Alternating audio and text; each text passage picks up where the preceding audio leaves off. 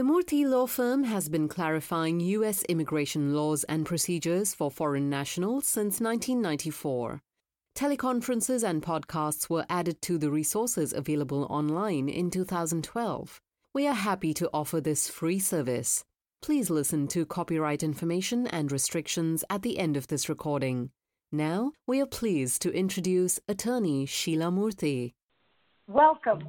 I'm Sheila Murthy, President and CEO of the Murthy Law Firm. Thank you so much for joining us today.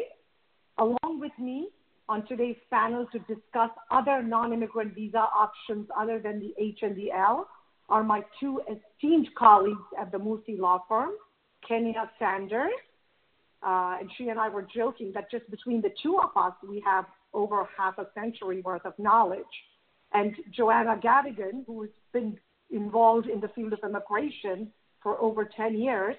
So there's a wealth of information that we hope to share with you during the teleconference to discuss different possible options for your employees, for individuals you work with, and can take advantage of. So as many of you are aware, most of us are often thinking of the H-1B, the L-1, or the F-1 OPTs for our, whether it's technology business or insurance companies or whatever business we are running, engineering companies. But there are a whole slew of other options that we sometimes refer to as the alphabet soup.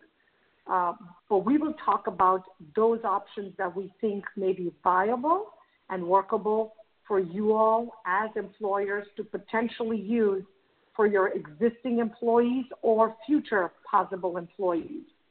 As the saying goes, we will go a mile wide and an inch deep, so we're not going to get into every nitty-gritty detail, but we hope to get into enough detail so that you will get a flair and a flavor of what's out there. And of course, if you need our help with processing any of this, it would be an honor and a pleasure for us at the Murthy Law Firm to continue to help and guide you and your employees to determine if any of the other options should be considered before throwing in the towel and sending the employee back to the home country. So with that, I'm going to invite Kenya Sanders. Kenya, can you just explain a little bit about whether these categories that are reserved, are they based on country, or is it based on country of birth like with the priority date issue? Is it more open-ended? So that we'll lay the framework before we jump into the actual different options. Sure. We are actually going to be talking to you about a variety of other non-immigrant visas that are available. And one subsection of the other non-immigrant visas are the ones that are based on treaties between, they're either multilateral treaties or bilateral treaties. And what is important or significant about these treaty-based visas are that it doesn't depend on whether you are born in the country, but it depends whether you are a citizen of that country. So you could be born in another country which does not have a treaty with the U.S. for these particular kinds of visas, but you have citizenship in one of those countries, then you are eligible for these visas. Excellent. So very good point. Sorry, go ahead. Right. So if you are you're an Indian national, you're born in India, however, you have citizenship of a country that has, say, for example, UK. You have UK citizenship. And if the UK has a bilateral treaty with the US for one of these types of visas, then or you're a citizen of Canada, and then Canada has a multilateral treaty with the U.S., and there is a particular visa associated with that, you are eligible for one of those visas. Wonderful. Thank you, Kenya. Thank you for laying the framework, and that makes a lot of sense. And so we know people, for example, who take up a citizenship, for example, of Grenada or different Caribbean countries, which just by buying sometimes property worth a certain amount, $500,000 or whatever, you can become a citizen and then enter the U.S., whether it's on the E1, E2, or some such classification for your family members, for your key employees, so that they are not the only option isn't just H1L1 F1 OPT and then having to send them out of the country. So excellent point.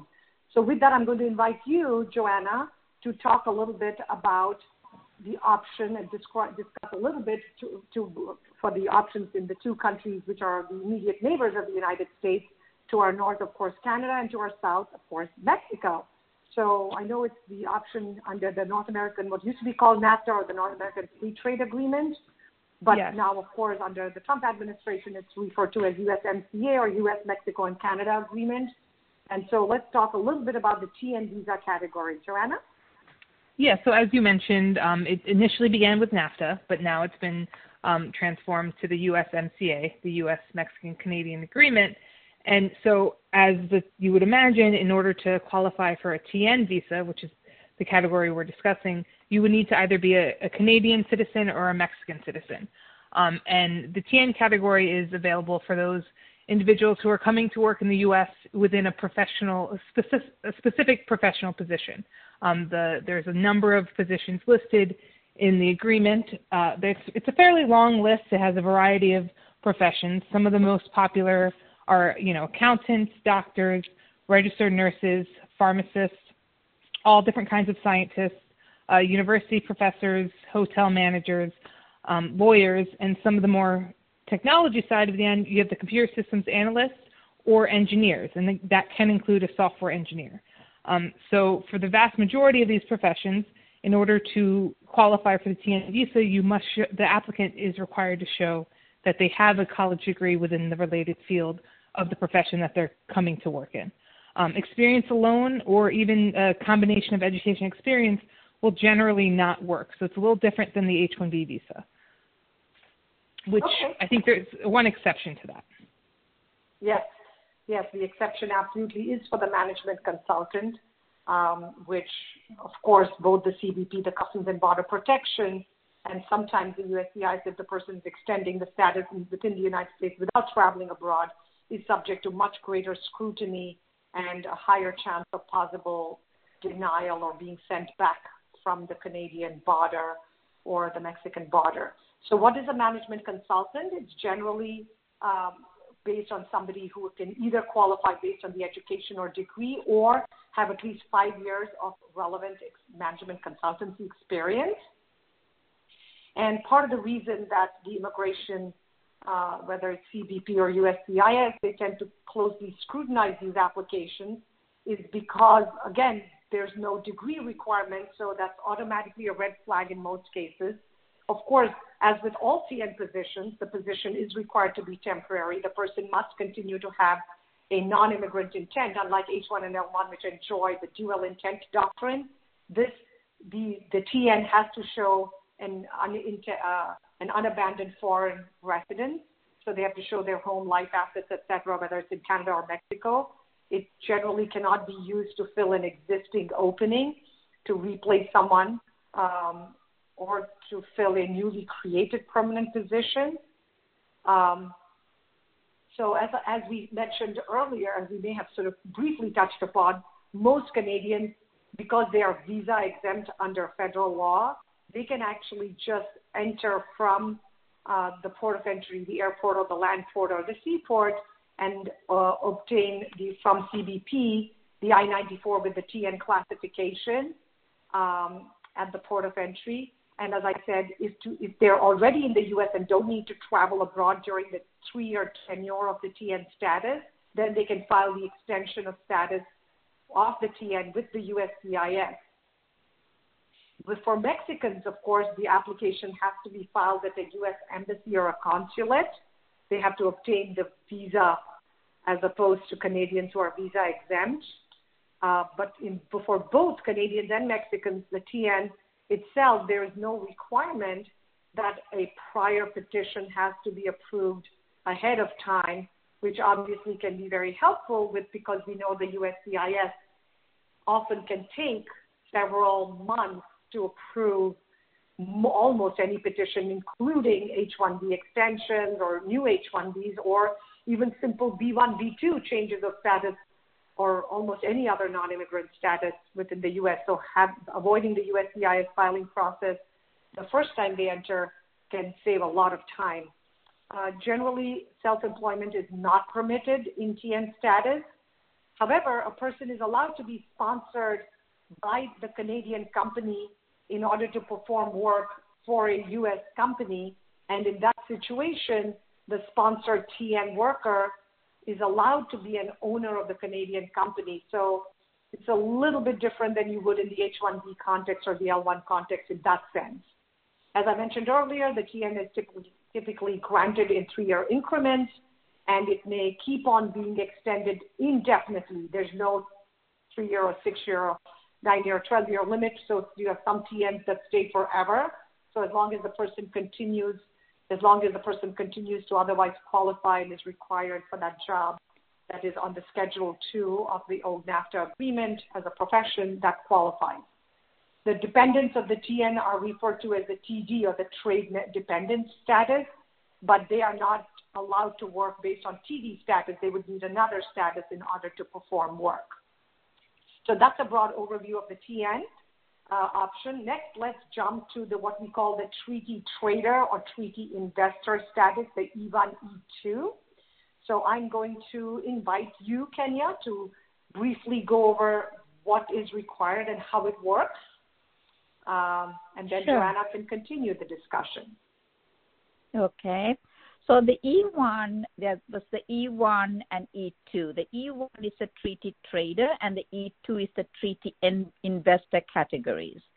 These allow select foreign nationals, which means that foreign nationals who are citizens of countries who have these bilateral treaties with the U.S., which allow for these visas. They can come here to carry on either substantial international trade, that is mainly between the U.S. and the treaty country, or to develop and direct an operation in the U.S. company where that individual had made a substantial investment. The E1 and E2 categories, they can also come here to work in a supervisory or executive or essential skills positions for a qualifying employer. Now we will, talk about a qualifying employer, which means the companies also can be considered to be treaty nationals if they're owned by individuals of the treaty company. So if there's a company in Australia that is owned by citizens of Australia, and they establish a company here owned by citizens of Australia, the employees of those companies can come here as long as they are citizens of the respective of that country to work. So they can come as executives or as essential skills positions or supervisory positions. Now, these classifications, of course, work well for large established companies like how I described just now, but it can also work for entrepreneurs. If you own a company overseas and you engage in trade and you want to set up a company here in the U.S. and engage in trade between the U.S. and the treaty company, a treaty country, where you have your company, so that could work. Or an individual wants to, of a treaty country, wants to invest and operate and establish and develop a business here in the U.S., they can do that as well. Now, as we said, these visas unfortunately are not available to all foreign nationals. They have to be citizens of specific treaty countries which have treaties between the U.S. So they are the ones who can apply for those visas. However, as we were discussing at the beginning, that if you're a citizen of India, there are certain countries who would give you a fast track to citizenship to their countries.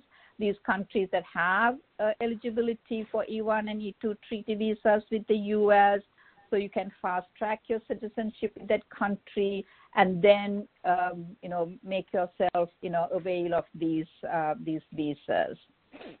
Excellent point. So Kenya, I think so. Yeah. So to make it's really, like you said, stressing the point that if China or India don't have either one of those major countries with very heavy populations, don't have those qualifying treaties, but then you have your option to become a dual citizen while maintaining maybe your citizenship with India to become a citizen of another country, whether it's England or Singapore or Australia. And then, but there are also less obvious countries that I think sometimes we are always amazed that India and China are left out, but then you have countries like maybe Iran or Pakistan and even Taiwan and such countries that have either E1 or E2 category options, but some of them only have one, some have other, which is interesting. And people are always like, why not? Why not? Well, that means that whoever in your country, your trade representatives need to negotiate with U.S. trade representatives to open up these options. And in fact, at the Murthy Law Firm, I remember we had a small group that was trying to strategically work with the U.S.-India Business Council to see how we could convince the Indian federal government, the central government in India, to work with the U.S. federal government to open up the E1, E2 treaty trader, treaty investor options for India. And so that's been in the works, and we've been trying very hard for years as part of our lobbying efforts to help companies and employers from the Murthy Law Firm in presenting the case.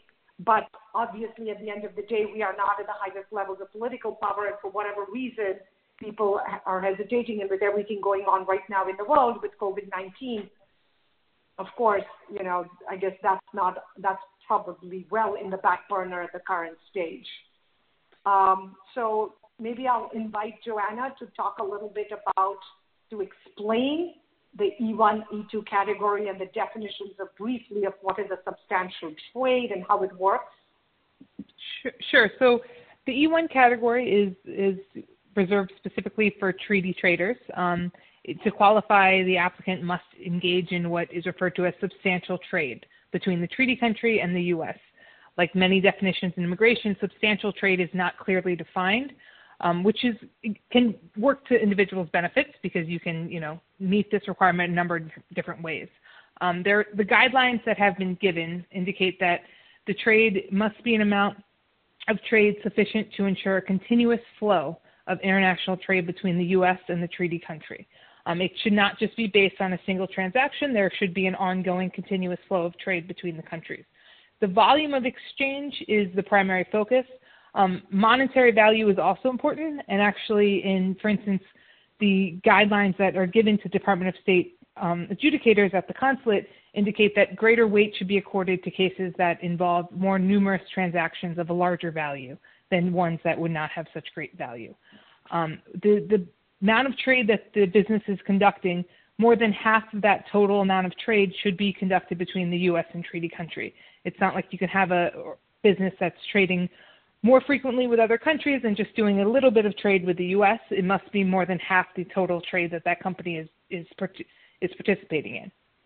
And then, as Kanya mentioned initially, the person who's applying for the E1 can either be coming to the U.S. to carry on that substantial trade between the U.S. and the treaty country, or it could be a person coming who's designated as a key employee of that company or an executive supervisor or an employee with essential skills. So it doesn't necessarily have to be the individual, an individual running the company. Again, as Kanya mentioned, that the employee does need to be a citizen of the treaty country. Yeah, and then, especially, go ahead. Sorry. No, I was going to say it's same as well as the E2 category, that the investors and the employees do need to be a citizen of that country. Yes, same exact scenario. So the E1 is the treaty trader and the E2 is the treaty investor. And even though most people, especially if they're on the call and they're not familiar with this, so think of a lot of the subway shops, the Exxon Mobil gas stations, the different gas stations, the subway stores, the different, a lot of the Dunkin' Donuts stores, many of them are actually owned in the E1, E2 treaty trader. Those are the smaller. So when they talk about the substantially large volume or large dollar transactions, they are not in the hundreds of millions of dollars, obviously, or even millions, or even they're not even in often even 100,000. So if it's a smaller dollar amount, then you would need to show that you're doing majority of the investment or substantiality issue. So the E2, as I said, is reserved for treaty investors. And so you need to make a substantial investment in a U.S. business. So since the term substantial is not defined in the statute or even in the regulations, we find that whether it's the U.S. consular officer abroad at the U.S. consulate or USCIS, when you're filing an extension of status within the United States, what do they look at? They look at, one, that it must be substantial in a proportional sense. So they talk about the doctrine of substantiality and the doctrine of proportionality. That is, it's substantial in relation to the total cost. So if it's a 100,000 business, you can't have 10 people investing 10,000 each. Hopefully you're putting in at least 60 or 70 or for 1,000 of that 100,000 initial investment to buy that Dunkin' Donut or the Subway stop or whatever, if you're trying to do this for a business. Also, second, you need for substantiality. It is sufficient to ensure the treaty investor's financial commitment to the successful operation of the enterprise. And three, that it should be substantial in the sense it should be of a magnitude to support the likelihood that the treaty investor will successfully develop and then direct the enterprise. So the person who's applying for this E2 treaty investor category can be either the actual investor itself, who's coming to develop and direct the operations, as we just said, or similar to what Kenya and Joanna just discussed with the E1, it can be either an executive, a supervisor, an essential skills employee. So that's generally for larger companies where you have such a hierarchy and gradation of employees. So for both the E1 and the E2, the entity that is sponsoring the E1 or the E2 worker must be at least 50% owned by nationals of the treaty country, and the foreign national applicant must be a citizen of that same treaty country. Sometimes what happens when we are processing cases at the multi-law firm, somebody might get married to a U.S. citizen and then apply and then not even tell us, or it might come out casually like, oh, I got my U.S. passport. Guess what? Now you're no longer eligible for the E1, E2. You now need to file based on your you're a U.S. citizen. Obviously, you don't need to. But if you're, where you become a citizen sometimes of another country that is no longer a member of the treaty country that enjoys these benefits, you could similarly lose the opportunity to apply and get that benefit. So E1 and E2s are typically issued for up to 5 years, and the foreign national is generally admitted for 2 years at a time. So even you get a 5, but when you enter the country, you get up to 2 years at a time. And there's again, similar to the TN, there is no maximum number of times that the E1 and E2 visa or the status could potentially keep getting extended. And again, it is a strictly non-immigrant visa status. And the spouse and the children of the E1 or E2 enjoy a huge benefit because as E1 or E2 dependents, they're eligible to apply for the employment authorization document and can legally work in the United States without any restrictions, unlike the TN or the H-1B, where the H-4 generally cannot get the EAD unless the I-140 petition is approved, and the apply and wait for it similar to these cases. So with that, so that's a nice big overview of E1, E2, treaty trader, treaty investor. We tried to give you some examples of smaller and bigger and larger companies that one can invest in. Next, let's jump to the E3, which is the option available for citizens of Australia. So Kenya, can I invite you to go ahead and discuss the E3 option? Sure. So the E3 visas, as Sheila said, are available to citizens of Australia. So these visas are carved out for Australian citizens, and they're coming here to perform services in a specialty occupation. Now, that would ring a bell with you because a specialty occupation is what qualifies for an H-1B as well. So the E3 is similar to the H-1B, except that it's only for Australians. And secondly, there are some processing differences. So as a specialty occupation, it does require the theoretical and practical application of a specialized knowledge and attainment of a bachelor's degree. So which means that it has to be a position that would require at least a bachelor's degree level of training in a specific field in order to perform that position. So it's similar to the H-1B, and the process is also similar to the H-1B with some slight differences. First of all, if the the Australian who is applying for the E3 is in Australia or is outside of the U.S., the employer has to only file an LCA. They don't have to file a petition. Once the LCA is approved, then, with the offer of employment and documentation about the individual's qualification, that individual then applies for the E3 visa at the consulate overseas, either in Australia or any other country. But however, if they're within the United States and they're filing for an extension of status or a change of status, then they would file the petition along with the LCA in order to extend or change that individual's status. Now, again, for the qualifications, as we, as I said, that you need to have the equivalent of a bachelor's degree, a U.S. bachelor's degree. So it doesn't have to be a straight bachelor's degree. It can be a combination of education and experience that equals a U.S. bachelor's degree, and that would qualify. Now, there is an annual cap on these visas as well, which is about $10,500. But strangely enough, that cap has never been met, unlike the H-1B. So there aren't, many Australians falling over each other to apply for these E3s and come here, strangely enough. That would be nice if they could transfer those unused numbers to the H-1B, which Lord knows could keep using, especially with Chile and Singapore using up those H-1B1s, which I know we are not touching on, because, again, those 6,500 are barely ever used. So it would be, those are put back into the quota or cap, but these 10,500 are not we put back into the unused quota because it's outside of the H-1B limitation. That's correct.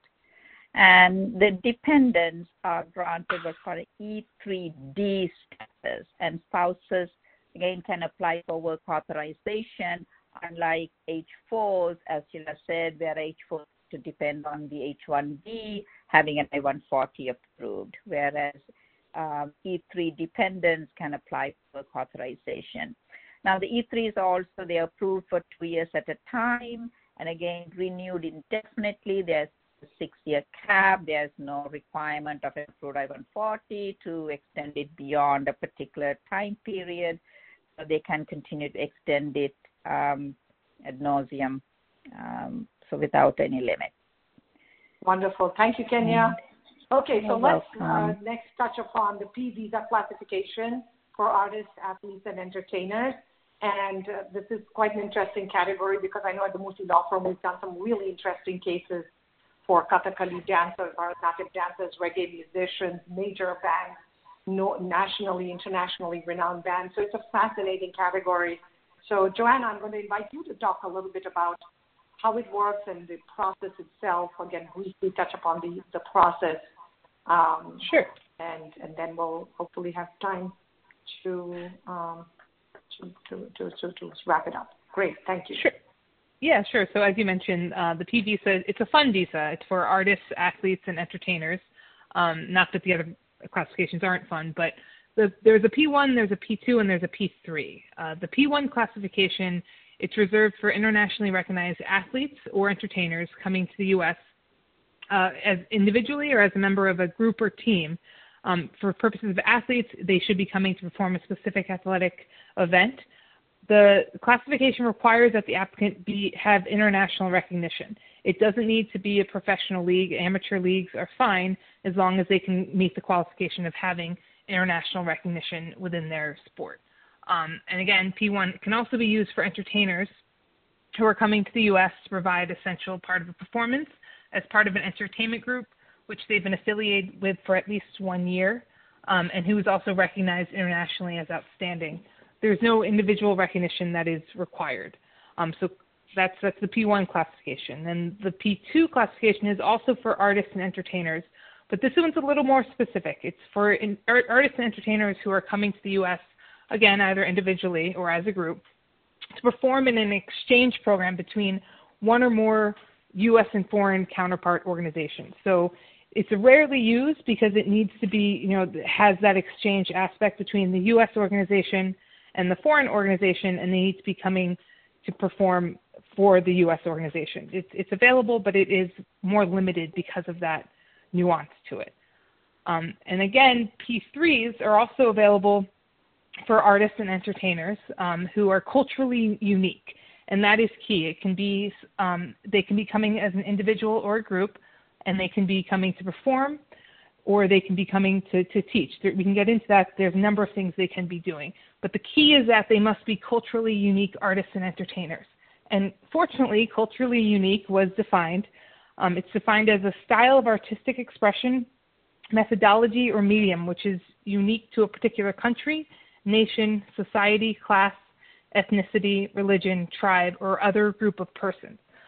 So that's when I think we've had some very interesting clients in the past coming in that P3 classification. They can be coming for commercial or non-commercial purposes. Oftentimes, the company petitioning is the actual employer of the artist or entertainer, but it can also be the sponsoring organization that they're coming to work with. The beneficiary, who's the entertainer, is either the employee or the entertainer who's going to be entertaining at the sponsoring organization. If it's a performance group, all the entertainers within the group can be listed as individual beneficiaries on the same I-129. They can be listed on the I-129 attachment. And importantly, they don't need to be coming to perform, or entertain. They can also be coming here to be teachers or coaches when they're trying to give their unique skill to others in the U.S. They can be teaching them or they can be coaching them. So it's not required that they're only coming to perform. So it can be used in a number of different ways. Thank you. Thank you, Joanna. And so the companion classification for the P3, the P3S, is for the essential support personnel that come along. So, for example, if you have a dance troupe, then the people who do some of the specialized lighting are the musicians, the tabla players, and certain specific musical instruments that are part of that famous dance troupe are then called the essential support personnel, and they enter on the P3S status or visa classification when they apply at the U.S. consulate. And again, the employer itself can just be a sponsoring entity and organization that can, as we said, be commercial or non-commercial fashion, and doesn't need to be in the field of endeavor. And we've talked about this, that generally for the P3s, that it's limited either to the specific, if there's a world international competition, you come in for that competition, if it's or an event or a particular performance. Some of these can be an entire season of performances. We've seen people come for 3 months, 6 months, even up to almost a year. And a group of related activities are also considered to be part of the event if there are a series of concerts across the country or across this whole region, North America, for example. With respect to the time period that the P1, P2, and P3 are allowed to enter, the P1 for the individual athletes, believe it or not, it can be 5 years, which is why it explains why some of them play on some of these professional major. You have so many international superstars coming, whether it's from Africa or different parts of Asia. And how many of you have seen the movie $1 Million Arm? I'm guessing if they had to come in without being sponsored initially, they might have come in on probably the P1 kind of status. The P1 for teams or groups is also up to 5 years. The P2 and P3 is in order to complete the event or the series of events, but generally never more than 1 year.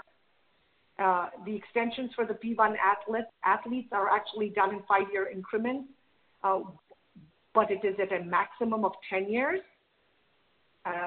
And the extension for all the others, the P3s and the P2s, it's to complete the event again, but only in 1-year increments. So the I-94 card, similar to what's often given with the H-1B, there's a grace period 10 days before the start of the event, so you can come in, set up, get comfortable, get over your jet lag in the beginning, and 10 days after to pack your stuff and maybe do some sightseeing and go back. So not a lot of time there, grace period. There are also consultation letters that are sometimes required from organizations, which right now under the current administration, they have made a bigger deal of it, saying you need to get those, because sometimes if there is no a specific group, people have argued that they shouldn't be required to provide those consultation letters, but those letters basically summarize whether the foreign national skills are in fact culturally unique, whether the events are cultural, and whether the events are appropriate for the P3 classification. For the P1, the person, the beneficiary, the employees, or the alien, the foreign national or the group's ability and achievements in the field of endeavor should be internationally recognized, and to consider whether it's being performed or appropriate for the requested classification. That's what's mentioned in the consultation letters that are provided. So again, it's not going to apply to majority of your team or employees, but if some of you through your local organizations want to bring people into the country, that's an option that you can do for musicians, athletes, etc., to come in. Next, let's go to the O1 classification for individuals of extraordinary ability or achievement. So I'm going to invite Kenya to get started. Okay. Thank you, Sheila. So the O1 category, there are two distinct categories, which is the O1A and the O1B. Now, the O1A, and it's also a non-immigrant category, and it's for individuals who are considered to have extraordinary ability in the sciences, education, business, or athletics. And O1B is for individuals who have extraordinary ability in the arts or have extraordinary achievement in motion picture or television industry. Now, the extraordinary ability in the field of sciences, education, business, or athletics means it's a level of expertise that indicates that the person is among a small group of individuals who has risen to the top of the field of their endeavor. So, whichever their field is. Now, just to say for education, it doesn't have to be academics. It can be music education. I have done O1 for yoga teachers who are considered, like well-renowned and, internationally known. Now, the extraordinary ability in the field of arts means distinction, and distinction is defined as a high level of achievement in the field of the arts, evidenced by a degree of skill and recognition substantially above that ordinarily encountered, to the extent that a person can be described as being prominent in their field, is renowned, leading, or well-known in their field, the artistic field. Now, O2 is for individuals who will be accompanying the O1, who provide assistance that is an integral part of the O1A's specific event or performance. That means they're essential, just like what Sheila was describing for the P3, where you're talking about the P3S.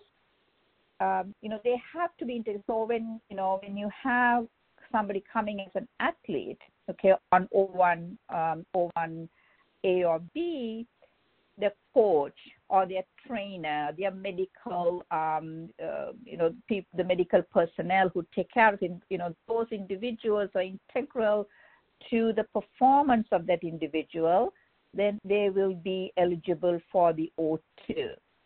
Now, another thing to say is that the O2 is only eligible for the athlete or the performers of the O1B category. You can't have somebody who is got O1A in a business or education to bring somebody on O2 to say, hey, this person is integral to my work. Unfortunately, it doesn't work that way. So it has to be a performance based visa that the O2 will qualify for. Now, and again, the O1 also has to be accompanied by a written advisory opinion or a consultation from a peer group or labor organization. Now, if the particular field does not have a peer group or a labor organization, then you have to state that, and then USCIS will have to make a decision based on the totality of the evidence that is being presented. Now, thank you, Kenya. I know that we try to do these between 30 to 45 minutes, and I didn't realize we're over 30 minutes at this point. So we'll try to we'll try to wrap this up and then go because the J1 is pretty important. So let's do this and then try to talk briefly about the J1 and the R1 before wrapping it up. We promise you we'll try to get you out within the 45 minutes. So we're running a little bit late because there's so many different options that we had to discuss. And I know we're getting a little bit in the weeds, but it was to really give you options to think of for key people or employees or whatever you decide as employers to want to do for key people, especially O1 is for those who reach the highest levels of endeavor. So Kenya, go ahead, wrap it up, and then we'll have Joanna talk about the J1. Sure. I just want to mention that the O1 classification may be based on a single or multiple offers of employment. It can also be an agent, who is placing the person in different venues. The initial petition can be valid for up to 3 years, and then you can do extensions of on 1 year increments for unlimited duration. Again, there is no cap on how many years you can be on O1. Wonderful. Thank you, Kenya. So, Joanna, I know this is a really hot and popular topic, mainly because it was set up back in 1961, almost 60 years ago under the Fulbright-Hays Act, the Mutual Exchange and Cultural Exchange Act. And basically, it's available, I guess, for all different categories, which we'll touch upon. And I know, hotels use it, industry uses it, entertainment companies use it, universities use it, businesses can use it. So I'm sure this will interest and excite our employers on the call. Yeah, so briefly, because I know we are running against the clock. The J1 visa is generally available. The concept is an exchange category. So it is highly used by professionals like doctors who are getting training in the U.S. And other industries. There are a number of parties involved. There's the Department of State, who will issue the visa. There's the Exchange Visitor Program sponsor. There needs to be a specific approved sponsor for the J1 applicant, and the list of those are available from the Department of State on their website. And then you have the other individuals like the responsible officers or the alternative responsible officer they're the ones appointed by the Exchange Visitor Program to perform the duties, oversee everything, make sure all the exchange program training and education is going well. And then, of course, you have ICE and SCVP, it's similar to F1, they're in charge of the CVIS program and just making sure that the individuals are maintaining their status and still actively engaged in the program. The categories that can apply for a J1 can include a research scholar. A lot of universities will use the J1 for that reason, similar to a physician, which can be employed in J1. It can be a student who's getting cultural training or, different types of training. A trainee or an intern, teachers, camp counselors, government visitors, summer work travel. So a lot of hotels will use that in the summer where they can come and work during the summer and go back to continue their education in their home country. And then au pairs obviously can come and can, watch over children within the J1 program. So I think the most important for purposes of our clients could be the trainee or intern program, because a lot of businesses use this to get temporary training to J1 non-immigrant visa holders. So as long as a U.S. company has a bona fide training program or an internship program, which is aimed at providing professional and cultural training, it can host the foreign national trainee. And there's a little distinction between a J1 trainee and a J1 intern. They kind of, for purposes of our understanding, seem to overlap, but there are distinctions. The fields of training can include information media and technology, management, business, commerce, finance, science, engineering, architecture. As you can see, it goes, a wide range of types of industries can use this visa. But it's important that they have a bona fide training program in place. The training program must be approved ahead of time. The host company will have to apply with the Department of State. It will generate a Form DS 2019, which is used by the individual then to go apply for the J1 visa. So the training program needs to be in place and needs to be vetted by the Department of State first. That's going to be outlined on Form DS 7002. And that's what the Department of State will evaluate to make sure it meets the eligibility requirements for the training program. So a J1 trainee is a little different because the J1 trainee should already have a degree or a certificate abroad, or at least 1 year of experience within the field related to the proposed training. A J1 trainee can stay in the U.S. for up to 18 months. And importantly, what's interesting, because the focus of the J1 is about the exchange program, there are age limitations to the J1 trainee and J1 intern. For a J1 trainee, because they should have already obtained their certificate or degree or at least a year of experience in the field, they must be at least 20 years, they can only be up to 20 years old, so 20 years to 35. They can't be younger than 20 and applying for the J1 trainee. The counterpart to that, the J1 intern is more for individuals who are currently pursuing education abroad and are coming to work in the U.S. for the U.S. company to get training in their field. So they must show that they're currently enrolled in a degree or certificate program, or that they've completed their program within the last 12 months. It can't be more than 12 months since they've completed their program. The age requirement for a J1 intern is then they can be 18 to 35. They cannot be younger than 18. So the intern can come and participate in training for up to 12 months, and then they can continue to return to their home country, and they can continue to do school. And as long as they're still in school and still in their program, they can participate in a new internship program as long as it continues to meet the requirements and doesn't overlap the training they already received. So it's a good alternative. There are some limitations to the amount of hands-on work they can do. It should be incidental to their training, but it can help companies, especially if they're looking to hire individuals in the future, they'd like to train them. Wonderful. Thank you, Joanna.